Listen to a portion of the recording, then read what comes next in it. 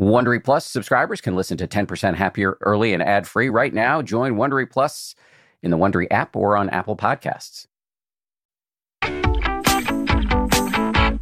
From ABC, this is the 10% Happier podcast. I'm Dan Harris. Hey, gang. The great meditation teacher Ram Dass, who sadly is no longer with us, he once said, and this is a quote here, "If you think you're enlightened, go spend a week with your family." My guest today comes with tools to help you keep your cool when interacting with your family or anybody else. We're going to talk about a kind of meditation practice known as relational dharma or insight dialogue. It's a way of taking meditation off the cushion and into the crucible of conversation. My guest is Bart Van Melick, who teaches to veterans and also to children in juvenile detention centers. He's co-author of a book called Still in the City. He graduated from the Spirit Rock/IMS teacher training and community Dharma leader program. He's based in New York City, but as we recorded this conversation, he was back in his home country, the Netherlands. And in this conversation, you're going to hear a lot of tips about how to actually practice relational dharma and insight dialogue, which Bart calls a pressure cooker for insight. Here we go now with Bart Van Melick. Bart, great to see you. Thanks for coming on the show. Oh, thank you, Dan. Likewise. Likewise. Every time I see you, I think about the first time I saw you, which was my first meditation retreat in 2010. I wrote about it. It was like the key scene, the key chapter from the first book I wrote, where I go on my first meditation retreat and I'm having all these interactions with Joseph Goldstein in the moments when I'm allowed to talk to the teacher. And in all of those moments, I don't think I mentioned it, but you were in the room because you were apprenticing with him and he was giving me all this advice and you were sitting there nodding sagely. So it's always a pleasure to see you. And, you know, the pleasure is very mutual, Dan. And funny story is I had no idea what you do, right, for your livelihood, because I had just come to America from the Netherlands. So I remember, I think Joseph said something to the effect, "Do you know this person?" Well, no. And then he didn't say anything else. But later on, I found out, it's you. Well, you were there for one of the most important moments of my life. That retreat really changed the trajectory of my life. So I will always associate you with that. So many areas I want to touch on with you, but let's start with relational mindfulness. Can you just give me a very basic description of what that is? Yeah, I can. Let me start just a little bit about that we as human beings are relational by nature. And a lot of meditation practices are done in a way where we bring attention to something that's going on inwardly. And yet, if you look at how life unfolds, it unfolds very relationally. And so in relational meditation practices, in formal ways, you learn not only to be aware of what's going on within you, but you will also get instructions to be very mindful of, let's say, another person who's sitting in front of you. And relational mindfulness for meditation will also eventually, after practice, allow you to do something that was kind of mind-blowing for me. And that was that I'm able to be connected to this body-mind and being open to another or others. And so relational mindfulness allows you to be present with you being in relationship with other people. And sometimes when we're just doing mindfulness drawn more internally, we learn a lot also about being present with internal emotions, feelings, and thoughts. But relational meditation takes it another step, and that is to really also notice, what's going on around me without losing this sense of my own body-mind, right? Because so often when we are engaging with people, especially when there's like a lot of content, we may be totally 100% focused on them, right? And not so much aware of this. And so that would be, to be short, what relational mindfulness is about. I want to start talking a little bit practically about how listeners can practice this in their own lives. But first, just a quick anecdote.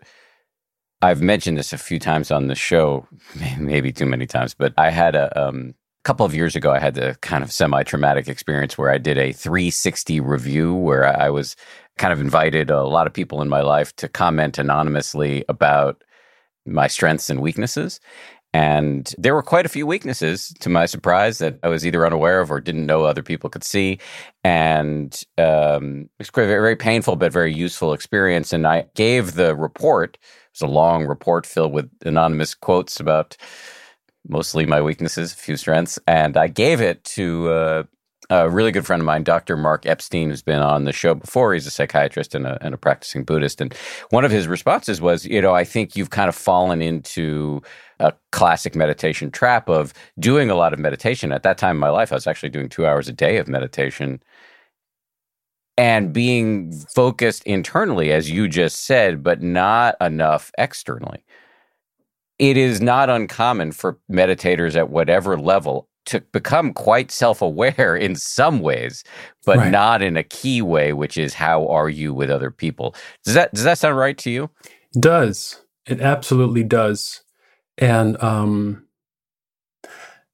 what also happened for me was when I really got in touch with formal relational meditation practices, was to really it was so humbling. I started to notice that I'm not that often so aware when I'm with other people, right? And I kind of a similar path in the beginning of my practice where most of my meditation was done with mindfulness, inwardly oriented. And so that was kind of the first shock. And when I'm sharing all this with you, I'm standing on someone's shoulders. And his name is Gregory Kramer. And he has this revolutionary mind in a way where the first time I came into his class, I was actually visiting New York, still living in the Netherlands. And I wanted to go to the New York Insight Meditation Center. And I just signed up for the only weekend I could go, right? Turns out he's there. And I really felt like, I'm going to do a weekend of a lot of silence. That's what I wanted. And this is how he started. And he totally got me. He goes, the Buddha's teaching is about suffering in the end. Most of our suffering and stress is people stress. Most of the practices in lots of traditions are only focused personally.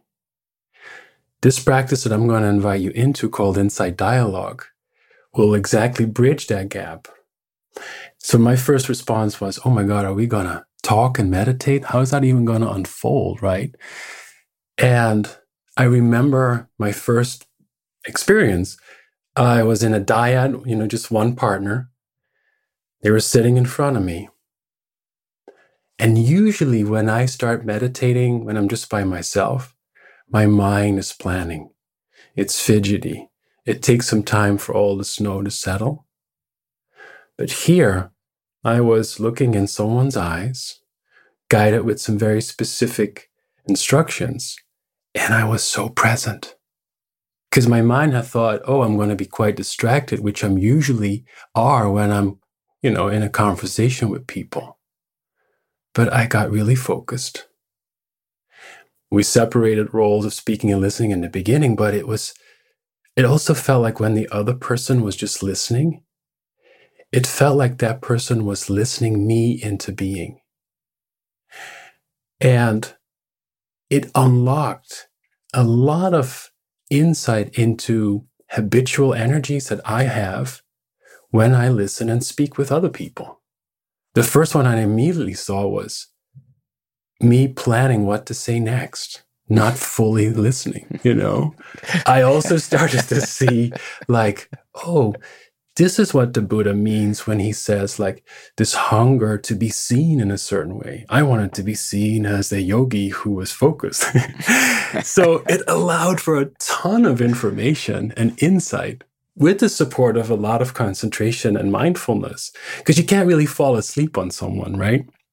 And so I remember another teacher eventually commenting on this relational practice of insight dialogue, naming it a pressure cooker for insight. And so it's really changed my whole view of meditation. And it added another very valuable aspect of, I can just as well be mindful of the breath, for example, externally. And when our little baby was born, and he's now 6, I would sit in his room, and instead of me just being mindful of my belly rise and fall, I would just look at his belly going up and down, up and down. And there was still the same awareness. It doesn't matter whether it knows something internally or externally. And then I even tried, and it worked as well on the New York City train pre-COVID. I would feel my body breathe. And I would be jam-packed like a sardine, right? And I could just feel the person next to me breathe at the same time. And so here I was thinking, this is what the Buddha meant when he suggested, we can be mindful, both internal and external, even with something as the breath. And so what it also did is it totally unlocked this idea for me in a very visceral way that our emotions, our feelings, they are natural human experiences, not necessarily copyrighted by Bart or Dan. And that made a big impact on how I'm relating to the world and relating to internal stuff. One thing that I will never forget, this was when I was teaching meditation in high school in Chelsea in Manhattan. I would see the group of kids for a whole school year 4 times a week, a lot. And that group really connected, and they actually liked doing meditation. We had all kinds of fun games. And then I realized this group, I might actually be able to do some of this relational stuff. And so I paired them up. At that time, I had quite a bit of training in insight dialogue. And the contemplation that I invited them into was, what's it like when you are judging school? And a lot of, talking was going on.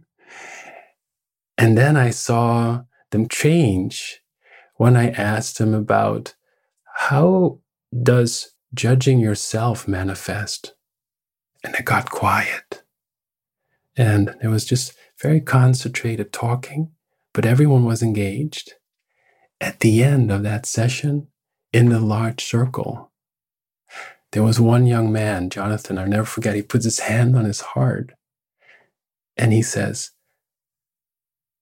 I'm going to apologize from the get-go here, but I feel joy knowing I'm not the only one who judges themselves. He's a 16-year-old young man. And when he said that, Dan, everyone was nodding in that room. And I asked him, Jonathan, can you see everyone nodding? He goes, yeah.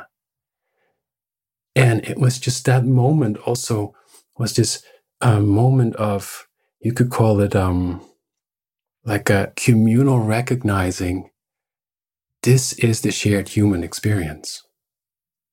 And so that's another very powerful aspect that arises when you start engaging in relational mindfulness. You said so many interesting things there I want to follow up on. One, you talked about the Buddha exhorting us to be mindful internally and externally. That's actually... And both. Yeah, and both, right. So can you unpack that? Because that's in the Buddha's teachings if you go back and read them. Right. Yeah, I can unpack that. And maybe the best way is to kind of experience them. And so one thing that the Buddha invites us to be mindful of is what you could call a feeling tone. And a feeling tone arises in any given moment of contact that our senses make. So I'll give you an example. Not such a long time ago, I came home from my daily routine of swimming in a cold lake, and my hands are still cold, and it feels unpleasant. And so, maybe if you're listening, you can also kind of feel your body and just notice, is the body having a sense of, feeling pleasant? Is it feeling unpleasant? Or maybe something in between, neutral.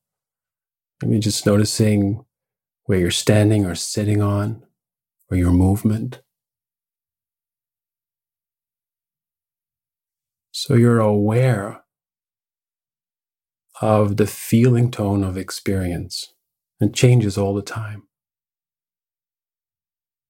That can be felt internally. Then the Buddha also suggested to be mindful when feeling tones arise externally. And so maybe just imagining that someone is with you, or maybe there is someone with you, you can kind of see your surroundings, even animals. You can see when they are in pain, when they feel unpleasant experiences, right? Or kids. Or when it kind of, from your perspective, they look quite neutral. Or when they're quite happy or feels pleasant. And so I have the privilege of being around a 6-year-old a lot. And their feeling tones change quite a bit over the day. So whenever I'm aware of that, I go, Lou is having an unpleasant feeling tone. So then I'm aware of that same experience, that same phenomena, if you will, externally. But for many of us, we've been locked in our homes quite a bit, privileged enough to have that choice. And so I've seen in our family, let's keep it real, also a lot of unpleasant feeling tones in the vibes between my wife, myself, and son. And so when you tune into the vibe of a community that in that moment you're part of, then you could say you are aware of a feeling tone that's both internal and external at the same time. And of course, it's a perception. You not know 100%, but we're so relationally wired, we can pick up on these things. And when we train in this way through relational practices, we see it faster when a specific experience or phenomena is happening, but it's not necessarily happening only internally. And so that would be a way of looking at this. I have a 6-year-old son too. Oh. The other day we were playing catch and arguing about who was going to go fetch the ball. And my son said, well, either you're going to be annoyed or I'm going to be annoyed. Which do you want? And I said, well, 7 days a week, I'm going to take you being annoyed. And he looked at me dead in the eye and said, that's why you're a bad daddy. That label has been thrown at me so many times. Man, it hurts. They are experts at hurting your feelings. Yeah, they are. And they also already know about this stuff. Yesterday, I was doing another relational practice with a community. It's called Dharma Contemplation, where we look at an ancient text that are coming from the scriptures, and then as a community reflect on it, and not just cognitively, but also the felt sense of it. And we use the teaching that supposedly the Buddha taught to his son when he was 7. So I really felt like this sense, because it will be Lou's birthday soon in March 26. And the Buddha asked his 7-year-old son, what's a mirror for? And his answer was, for reflection, sir.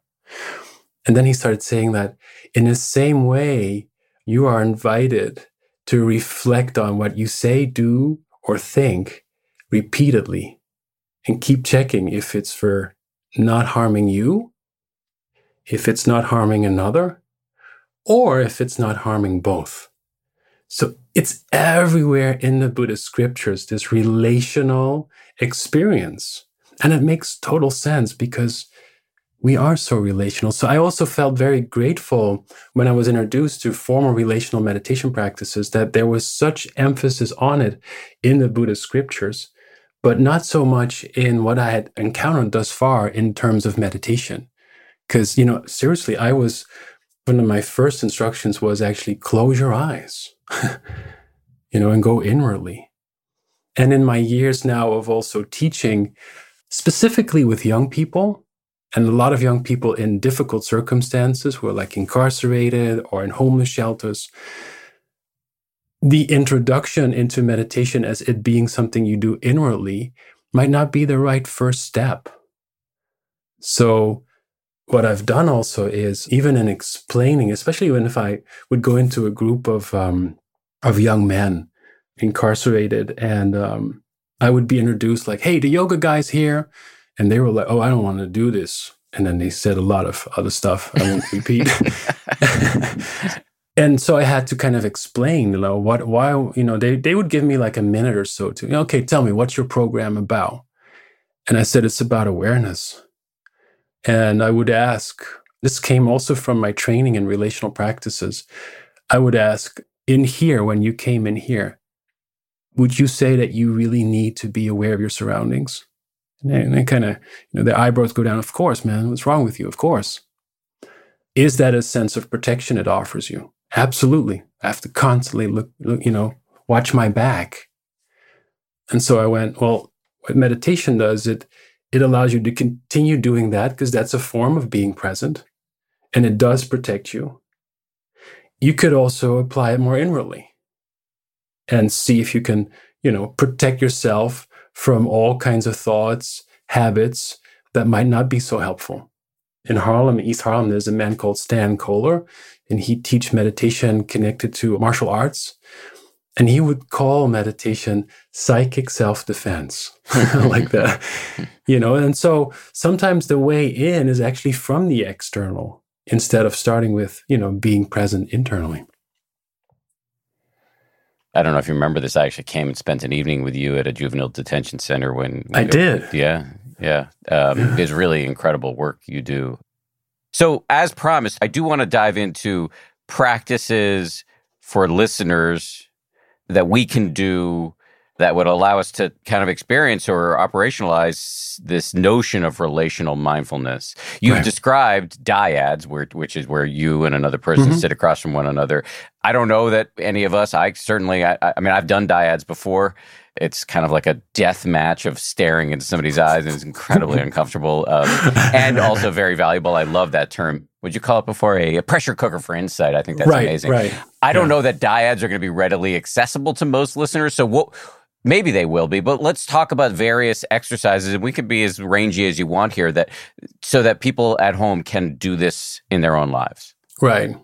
Well, let me then start by specifically in Insight Dialogue, they have like some key instructions, and the first one is my favorite. It's called pause. And even me just saying it right now, I can kind of just feel a sense of, And pause can mean that you stop speaking and really take some time to connect again with the body.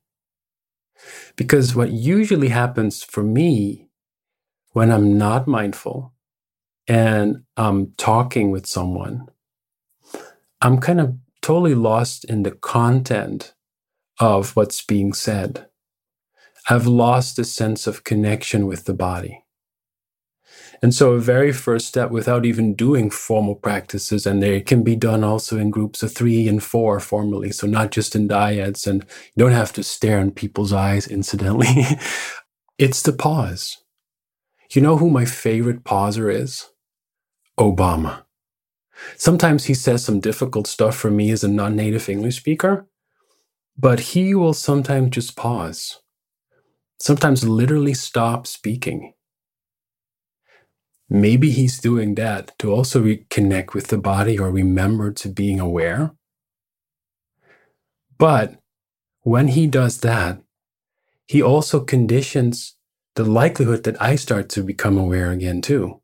And this is a very concrete thing that you could do anytime. The only thing that is required, and that's really where the trick of meditation, the whole thing is about, is, do you remember? And so the likelihood of doing formal practice, both internally, oriented, but also interpersonally oriented, that will increase the likelihood that you remember to pause in daily living. So the kids I teach a lot, they so often ask me, Bart, why don't you have any tattoos? I'll be honest, I'll tell them I don't feel like I have a tattooable body, and I'm a little afraid of it. And then they go, okay, forget that. What would you put on your body that would be worthwhile for you? Because that's what we have, right? We want to be remembered by something. And now I have a whole list of insights I could put on it, but very prominently, I would want pause, because that really gives me the gift of remembering to be present. And then when you pause, usually you get a lot of information. And especially when you're among people, quite often there's a sense of tension, especially in the body. Like the Zoom fatigue that you hear, all over. It might be just from constantly leaning forward, right? And just kind of having that sense of when you pause, you maybe go, oh, there's tension in the body. And not to push the tension away, but at least to get a sense of, oh, I am quite tense, right? Also, the pause will allow, at least for me, to remember being mindful with people whom I'm usually so in habit mode with. My family, the final frontier of spiritual progress, when Jack Kornfield says, seriously. And so I found it extremely powerful to pause when I'm with my parents, because that lifelong conditioning that I've had with them so often leads to habitual energies. And so when you pause, then you can kind of connect again with this is what's happening both within you and around you. And then another thing that you could do, I don't like it so much as an instruction because it has a lot of negative connotations for people, but it's called relax. Because I was told so often, especially when I was in school, the finger would be pointed at me and the teacher would say, now Bart, relax or focus. And both of these things I couldn't do at that time. But when we pause and you're in a relational field with someone, you may notice the tension that could also be just in your mind of like, oh, I need to come up with something. I need to say something, whatever. Relax. And not in a relax like with the finger, but see if you can receive what's going on. It's unfolding. And you give yourself also perhaps the space to literally relax body parts, like softening your belly, letting the shoulders hang down. Most of the times when I'm with people and it gets stressful, these shoulders go up a little bit. The only way that I can relax them is when I'm aware of that's happening and pause. So for me, they've become like a very powerful combo, like a mini mantra. Pause, relax. I like this a lot. Let me start with pause. What does that look like IRL, as the kids say, in real life? If I'm in the middle of a conversation and I remember, and I agree with you, remembering is the hardest part of the practice, remembering to wake up, remembering to do whatever it is that you aspire to do. If I remember to pause, does that mean I literally stop talking and everybody notices I've stopped talking? Or is it truly just an internal thing that I'm doing? Or both? Or either? For me, it's both. And sometimes, I will get like feedback, especially, in the beginning, my wife would say, are you pausing again? I see you do it. But it could be both. It's also really that moment when you remember to be mindful and you don't have to, it's not stop. Sometimes people think about meditation that you have to stop everything. It's impossible anyway. But it's way more like, there's something sweet about it, about remembering, I can also be aware. Because what that usually does, it gives you some space. And you tap into being more present what's going on. And you also tap into how you are relating to whatever you are experiencing. So no, it does not mean that you have to stop, Dan. It's also like you described, that you start to get new information in of this situation because you are present to it. So it could look like, as I'm listening to you, I could remind myself to pause, which would simply, doesn't mean I stop listening. It could simply mean that part of my awareness is also just redirected to the body. I've heard before from a friend of mine, a teacher named Koshin Paley Ellison, who's a friend of mine, and you know him too, and he's been on this show. He talks about just reconnecting with your belly, or just remembering the words soft belly, when you're in a conversation as a way to just get back into your body for a second instead of out of your swirling thoughts. So that would be an acceptable pause under your definition, even though it wouldn't be halting the conversation. Exactly. And after practice, you could do what you suggested, that you could tap into your own body.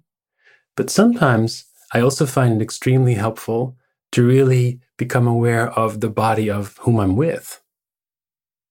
I'm still listening. You cannot not listen. And you really start to see, I love it when I'm in that mode with someone I know really well. So, especially, for example, with family members, to really see them and see their body. So you're mindful of the body, not so much internally, but you're really also present to how the way their body is moving. It's the same movement in a way. And what's really helped me, especially when I'm in situations that require a lot of energy or, difficult behavior among people, when it's both, when you really feel like I can connect to, let's say, the belly and softening it, but also be present for my surroundings, it's possible then to start play a little bit when there's a person who is costing me a lot of energy. I feel energy draining by their behavior. My mindfulness would be 70% internal and just maybe like 30% external. And sometimes I'll switch it. And so it also, the next thing that happens when you pause, become present to a relational field and relax into both the body and receive what's going on, then you become more open. And you start to see that you can be very receptive, not only what's going internally, but externally. And it's very empowering to kind of shift that valve. Like, how much do I want to kind of be external, right? And how much is more helpful to stay, like with the softening belly, internal. And that's where the both becomes very powerful, just being mindful both internally and externally at the same time. But just a technical point here, I think we're sometimes told by the neuroscientists that we're actually only capable of paying attention to one thing at a time. So how do we compute that? It goes so quickly. Okay. It's you're so just quick. Shifting quickly between. Yeah. So if you were to take a microscope to your mind in these moments, you would see that if you're breaking it down to its elementary particles, you would see that, at any given nanosecond, you're only focused on the body or the other person. But given how fast the mind moves, you can actually stay focused on your internal processes, what the other person is saying, their internal processes to the best of your empathic powers, and both. And I would imagine actually doing all of that could perhaps really keep you in the field, as you said, in the moment, in the situation, as opposed to spinning off into your own stuff, which is another place that we often go. I find myself stuck there a lot. So if I've got these three objects in front of me, the other person, and the space between, right? If I'm playing there, I'm less likely to be, planning my next purchase on Amazon or whatever. Exactly. And then what happens is when that is kind of established, that sense of awareness that you talk about, we can attune to what's emerging in the moment. And that is so powerful, especially in a relational field, because we can feel when someone is really present for us. And I get a lot of that feedback from my 6-year-old when he notices that I'm not, right? And so when we're really present for what's going on internally and around us, both at the same time, we can attune to what's emerging. And we can also really become way more creative. And it allows for a lot of playfulness because I'm no longer thinking, oh, what is Dan going to say? Or when you are, asking a question, when you are kind of in the middle of it, I see all these things like, oh, I could say this to Dan, I could say that. And it's just, that's the nature of conditioning. But I don't have to kind of follow that. and stay very, so that just like in meditation practice, sometimes you'll go back to the breath. One of the first like instructions that I ever gotten in Thailand, you can in relational field, you can also go back to the between, or something that we are co-creating right now, and make that into your object. Like, oh, this is happening right now. I feel a sense of curiosity, kindness between Dan and I. And tuning into that allows for presence. And then after a while, I don't even have to tune into that, just like the breath, because it feels like there is some continuity of kind presence, awareness. And then, there's so much more receptivity to both what's going internally and externally. So then how that manifests in relationships is that we can really speak, for example, from the tip of the moment. And not that we blur everything out. This is really also a practice of what the Buddha would call wise speech. Because when you are aware, you can keep checking quite simply, is this true? Is it kind? Is it helpful? And is it timely? Because you're so attuned also to what's, the cues you're getting non-verbally from another human being or an animal or several beings. And so we also start to notice that what we receive verbally is just one part of being in a relational field, but what we receive non-verbally is huge as well, like the pitch of your voice, the speed of your speech, all kinds of physical gestures you do when you speak, when you move.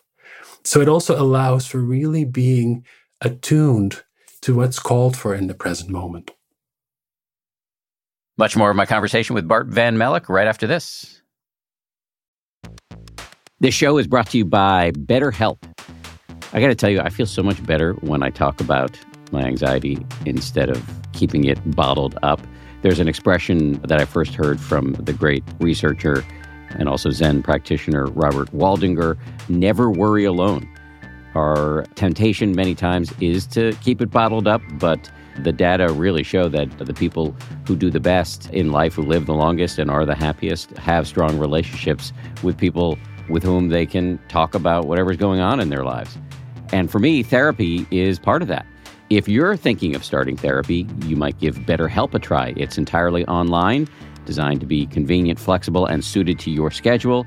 Get it off your chest with BetterHelp. Visit betterhelp.com/happier today to get 10% off your first month. That's BetterHelp, HELP.com/happier.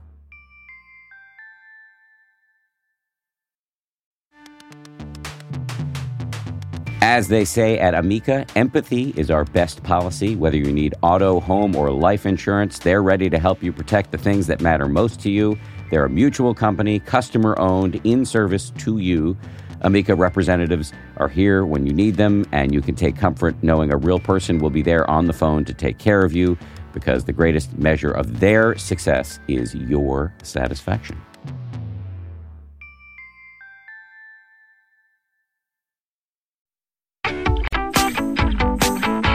You mentioned the Buddha's instructions about right speech. I just don't want to let that pass by without hanging a lantern on it, just so people are clear.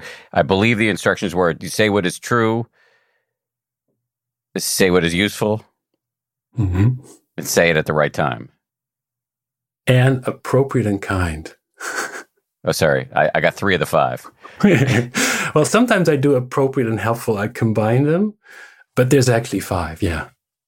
You talked about being able to say, if you can, of course, you're going to notice that I'm listening to Bart speak and all sorts of, there's various starbursts of thoughts about clever things I could say in response, or follow-up questions, or what's the audience going to want to know, and how can I keep track of that, et cetera, et cetera.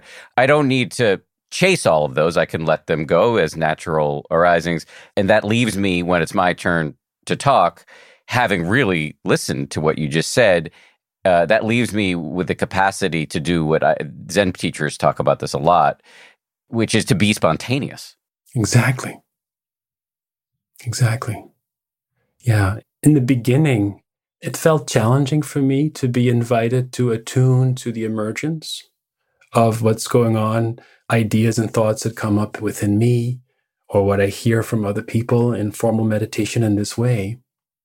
because we're so used to having this idea of control. And so what we're going to say next, or what we're going to be planning for. And we're also so used, especially with people that we know well, that we kind of already fill in what they might say or how they're going to do it, especially in like relationships that you have for a long time. And this practice really invites you to be very fresh in the moment. And I found it extremely helpful to attune to this emergence when I'm in that field of really being present. And I'm starting to trust it. I'm really starting to trust that I might not have something to say, or trusting that when a person is really taking their time to speak, to not interrupt them. It's been so helpful because then speech and being in relationship becomes my practice too, in a way. And if I can make a plug for creativity in meditation, there are so many ways that you could do formally that helps you to be present. And this could be one, right? I found it in the beginning so limiting that most of my meditation teaching was offered, for example, with either my body sitting or not really moving much, but still, and maybe a little bit of walking. Now that I've gotten way more exposed to other ways of being mindful, my practice now, for example, my formal practice, if I can, is mindful swimming. Really brings me like for a continued period of time in the present moment. I also teach in a VA hospital in the Bronx. And there was one man who constantly kept visiting our group of PTSD, post-traumatic stress disorder, diagnosed veterans. And he said, "Oh man, I wish I could join you. I want to be Zen, man." And I said, "So join us." But he said, no, it's about sitting. It's just like, you have to sit. He even asked if we have to sit cross-legged like a Buddha statue. I said, no, we just sit in chairs. Join us. And then when he started, all of a sudden halfway, he says, "Stop, please. I need to move. I can be present, but I need to move." So I asked him, "So how would you want to move?" And he goes, "Can I pretend as if I'm salsa dancing with my wife?" And I asked the others, I said, "Is that okay for you?" And it's fine. And so he was doing that, but he was very present while we were doing some yoga chair poses in the yoga chair and sitting quietly. But I really want to encourage everyone to find ways in your life where it's quite easy to start cultivating and training this sense of being present. And for a lot of people, it could actually be in a relational way. Yeah. I really +1 on that in a big way. And I think there's a lot of evidence in terms of, people really struggle mightily to establish the habit of meditation and mindfulness. Oh, absolutely. And so I think there's a lot of evidence that supports that if you can find the easiest way in, that's probably going to be the winning strategy. And so if you can figure out, are there places in my life where just being awake for this, even if it doesn't look like the Buddha statue I saw outside the spa at the airport, it's working for me. And so that kind of creativity, I think it's a really skillful, it's right speech, Bart, is what I'm trying to tell you. It's helpful. I do want to go back to pause for a second. Because we talked about pausing in a way that, your wife won't catch you because, you're not interrupting the conversation. You're not stopping. It's a kind of an internal process that nobody's going to notice. But there is a way, I suspect, to pause Obama style, where you actually stop in the middle of what you're saying. And so somebody might notice, so this guy is actually pausing. So what does that look like? How do you do it without it coming off like some technique you're using on somebody? Right. Well, first of all, these relational practices that I've been talking about, they're not like communication tools. They are really tools to remember to be present and support you in the continuity of it, right? But I've personally felt like if it's coming naturally to you after a while to pause? And that could look like that you kind of stop speaking for a while. I've noticed that it actually makes people more attentive, and oneself as well.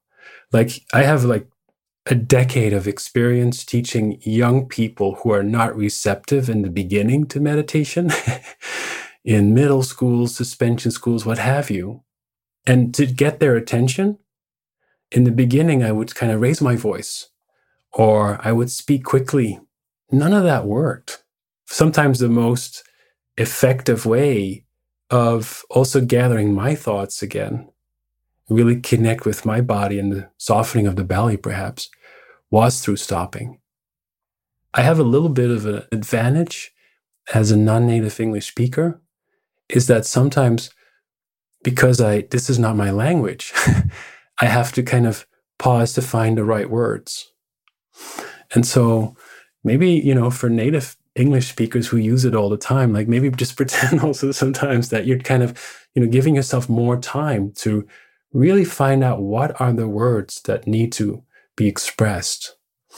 And it's so interesting to see where the words come from. How does that happen? That process I find extremely interesting. Like, they kind of bubble up. And even the act of speech, I find it amazing. Like right now, my vocal cords are vibrating in the Netherlands, mediated through the internet. You hear this, Dan. Your ears, I don't know the exact English word for the thing that vibrates in your ears, is vibrating right now with the vibration of these vocal cords. And so this communication is unfolding, mediated through the internet. And it all starts with these images and thoughts that come up, and so quickly they form into words. So with some formal practice, it's also very interesting to see, like, what's the difference between mindful speech and habitual speech? And we can only start seeing that in a moment when we wake up and we go, oh, that was a period of time of unmindful speech. And I might have said something that wasn't fitting the five aspects of wise speech. And so in this way, we learn through repeated reflection, as the Buddha was suggesting to his 7-year-old at the time. Even right now, it feels as a protection to pause for me right now. And it doesn't mean I stop speaking, but it kind of gives me also time to check in, because I'm seeing you, like your nonverbal expression, and we're so attuned to checking, oh, is Dan maybe wanting to say something? Oh, I can pause. And so also the timely nature of speech that the Buddha talked about, one can only know this when one's present for the relational field that you are co-creating with someone.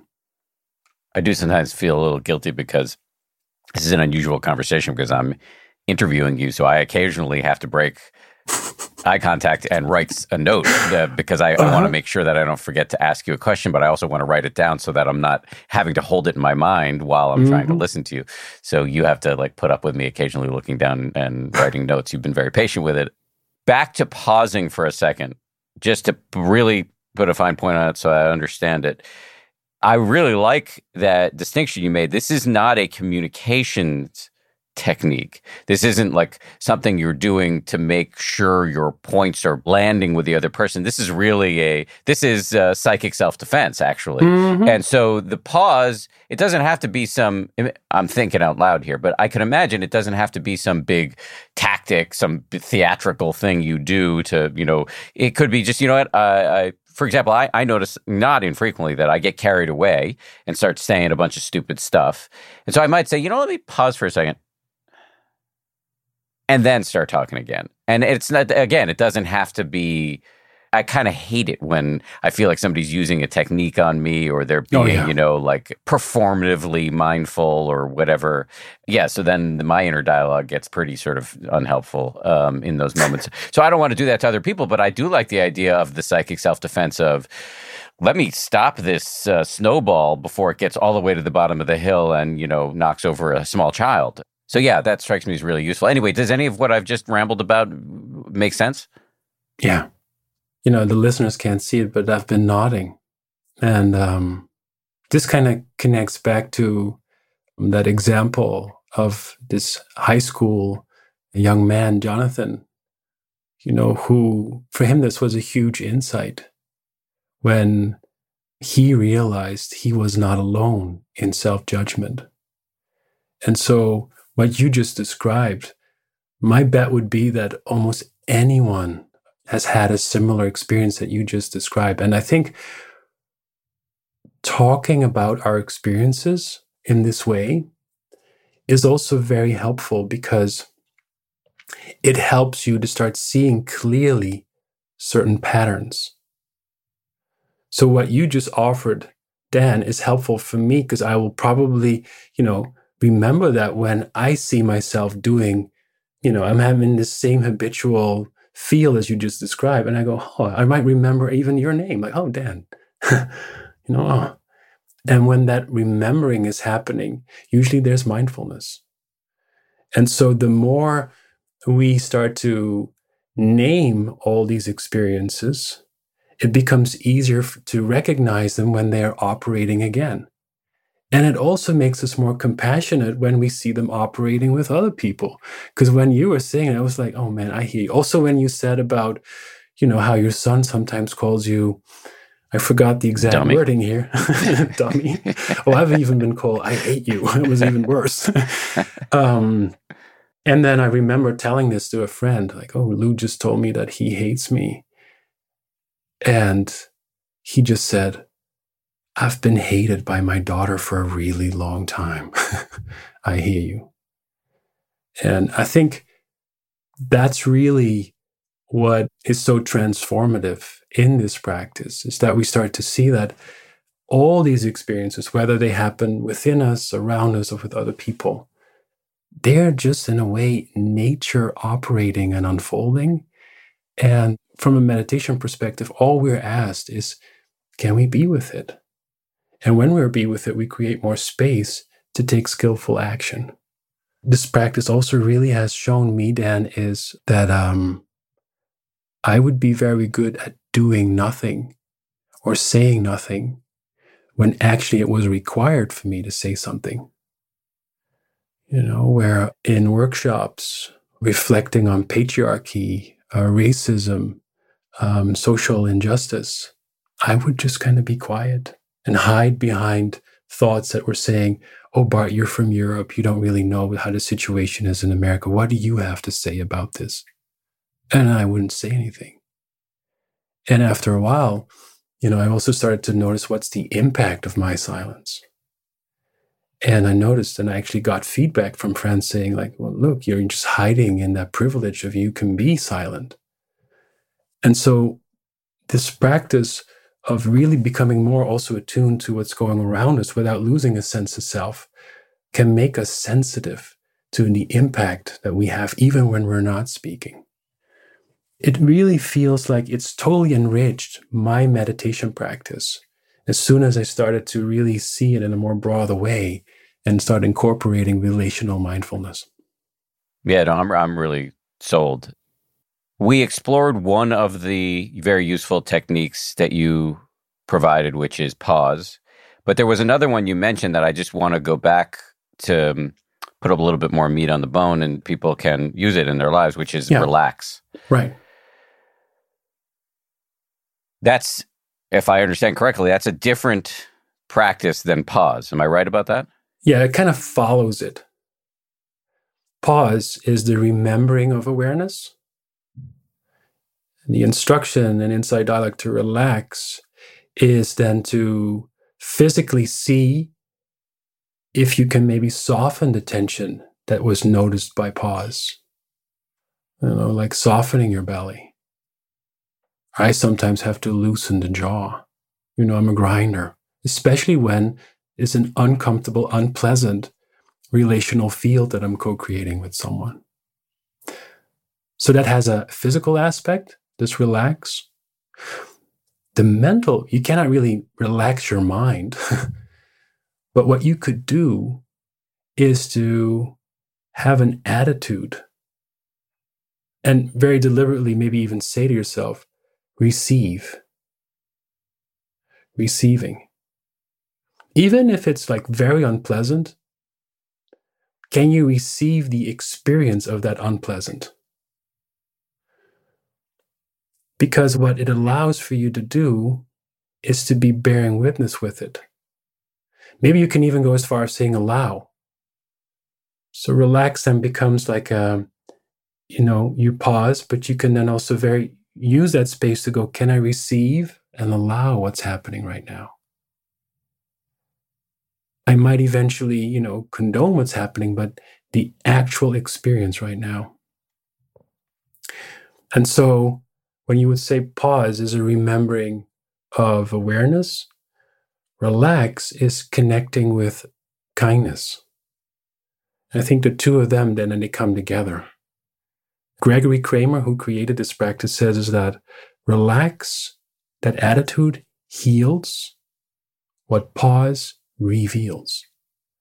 I really like that because if the attitude of mind is one of receiving what's going on, what's unfolding, it usually has a healing quality because there's kindness there. So pause allows you to become aware. Relax is kind of like, you choosing kindness and ease as best as you can in that moment by having a receptive, maybe even allowing attitude to the experience that you're having. To be clear, though, that is not a quiescence or a passivity. That means accepting what's happening right now, not necessarily being blindly reactive to it, but responding in the wisest way possible, which may be, not explicitly not condoning what's happening right now. Exactly. So pause, relax, those are two good related tools. Are there other tools within this world of relational mindfulness, insight dialogue that you think would be sort of reasonably easily operationalized by listeners? Yeah. So after pause and relax, another instruction is called open. And this really kind of allows you to start playing with this idea of being aware of something that's internal and then also noticing when you're more aware of something external and both. And a great way to do this is with nature. So maybe pretty soon after hearing this, if you can, maybe go to a park or nature and practice open and see what happens. And in a very concrete way, what you could do, you can even do it, indoor, is to start with feeling your body as best as you can and just listen to how it speaks to you. So more mindfulness directed internally. And then see if you can look at something, an object. I'm just looking at a microphone right now. But see if you can still feel the body. And slowly opening up to, and this could be a tree outside. It could be a moving animal. It could be a rock. And to see what it's like to open to another experience that's unfolding outside of you. But mindfulness can be aware of it. And I think that's one of the reasons so many people, especially in the midst of this pandemic, find a sense of ease, refuge, if you will, by going out in nature. Because it naturally opens the mind.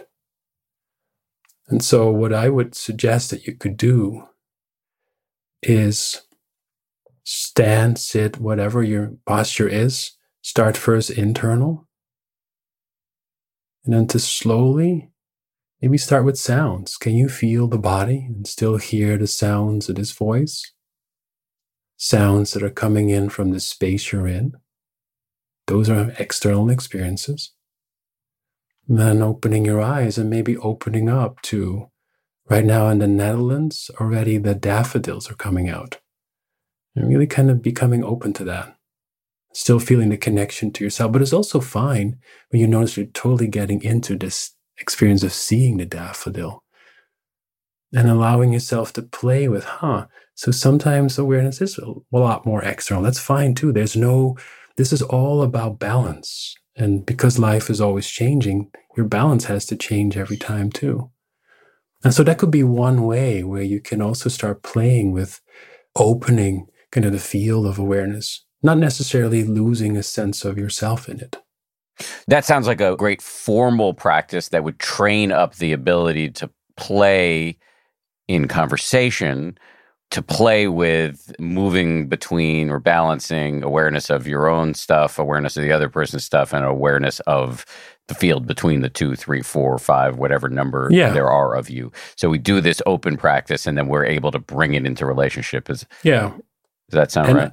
Yeah, it does. And an easy way to start is with, let's say, with trees or like things in nature, because there's way less judgment around trees. I've only judged a tree once because my sister has a habit of planting her Christmas tree back in her garden and then puts it back in when it's Christmas again.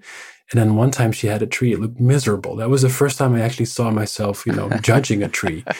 So, but so this practice of open, I would suggest starting with something that, sparks little judgment. And another thing, Dan, that I love that you use as well is the verb play.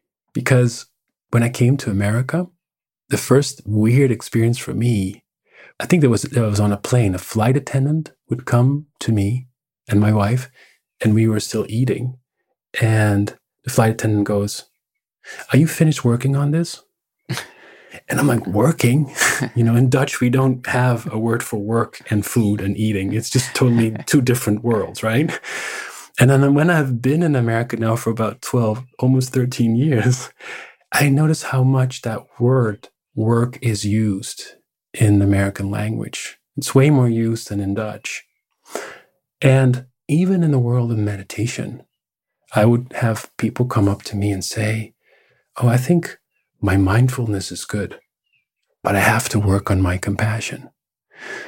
And so, again, coming back to what really is helpful for you in establishing and maintaining a practice is maybe switch the word work and make it into play. And I've seen that in my little boy. When he is playing, I have a sense that he's not wishy-washy. He keeps repeating the same stuff over and over again. He's not afraid to make mistakes. And just like a musician doesn't work their music, there's a sense of joy that comes with it. So I just noticed you using that word. So yeah, thanks. Well, I stole it from our mutual friend, Joseph Goldstein, who talks about playing in meditation a lot. I don't have any original ideas. Me neither.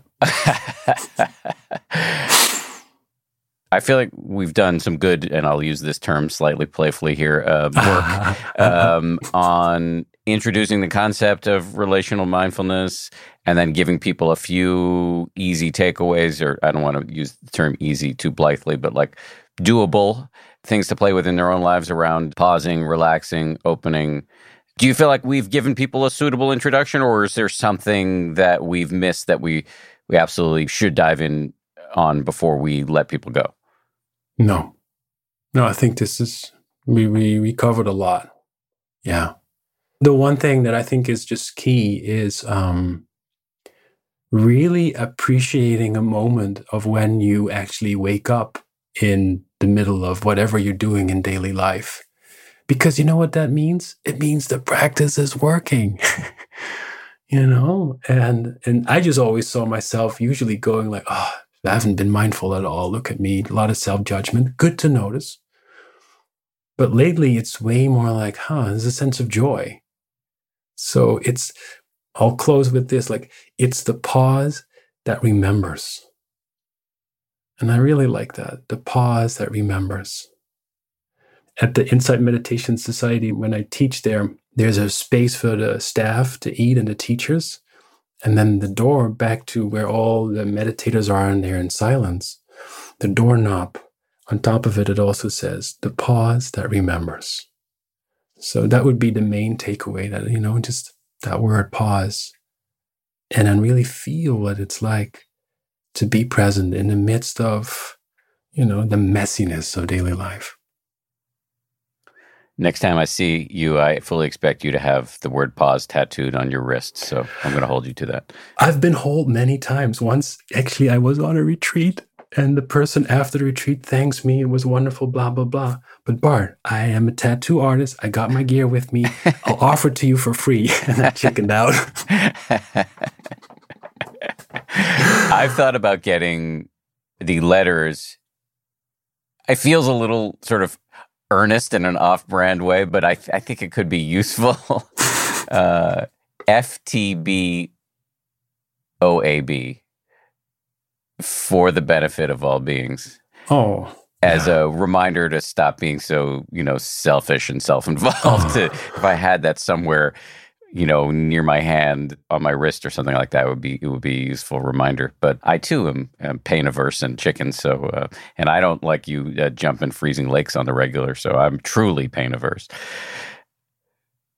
Well, this has been great. It's great to see you and Likewise. Great to learn from you. Likewise. And thanks for doing this. Appreciate it. Thank you as well. Just a thought. Maybe we could get that tattoo together. Yes, I would do that. You? I would. I really would. If I went with you, I would do it. Okay. Pinky promise. Okay. Yes, pinky he's promise. holding his pinky up. Oh, wait! Before I let you go, after we've made that promise in public, if people want to learn more about you, where can they do that? I am active at the New York Insight Meditation Center. I'm in New York based usually, so there they can find me. I also teach at the Insight Meditation Society, and we've talked about our dear friend Joseph Goldstein. I'll be co-teaching a retreat with him in the beginning of April, and on my website, my full name, bartvanmalik.com. We'll put links to all of these in the show notes, so if you want to learn more, learn from the man himself, you can go do that. Bart, great job. Thanks again. Likewise. Thank you so much, Dan. Be well. Thanks again to Bart. Oh, I just want to plug something here on Bart's behalf. He's doing an upcoming retreat with Joseph Goldstein and Roxanne Dalt through IMS, the Insight Meditation Society, starting on April 3rd. There's a link to sign up in the show notes. I just got an email from Joseph about this retreat. He's very excited about it, so go check it out. This show is made by Samuel Johns, DJ Kashmir, Kim Bikama, Maria Wertel, and Jen Poyant, with audio engineering by Ultraviolet Audio. And as always, a shout out to Ryan Kessler and Josh Cohan at ABC News. We'll see you all on Friday for a bonus from the great meditation teacher, Oren J. Sofer. If you like 10% Happier, and I hope you do, you can listen early and ad-free right now by joining Wondery Plus in the Wondery app or on Apple Podcasts. Prime members can listen ad-free on Amazon Music. Before you go, tell us about yourself by filling out a short survey at Wondery.com/survey. For more than 2 centuries, the White House has been the stage for some of the most dramatic scenes in American history.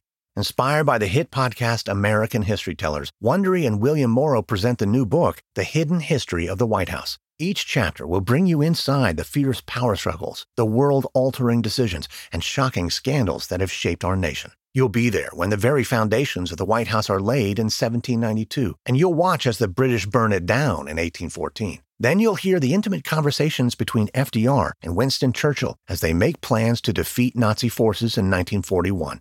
And you'll be in the Situation Room when President Barack Obama approves the raid to bring down the most infamous terrorist in American history. Pre-order The Hidden History of the White House now in hardcover or digital editions wherever you get your books. I'm Shimol Yai, and I have a new podcast called The Competition. Every year, 50 high school senior girls compete in a massive scholarship competition. I wouldn't say I have an ego problem, but I'm extremely competitive. All of the competitors are used to being the best and the brightest, and they're all vying for a huge cash prize. This will probably be the most intense thing you've ever gone through in your life. I remember that feeling because I was one of them. I lost. But now, I'm coming back as a judge and also a kind of teen girl anthropologist. Because if you want to understand what it's like to be a young woman in America today, the competition's not a bad place to start. Hopefully, no one will die on stage tonight. From Pineapple Street Studios and Wondery, this is The Competition. Follow The Competition on the Wondery app or wherever you get your podcasts. You can listen to The Competition early and ad-free right now by joining Wondery Plus.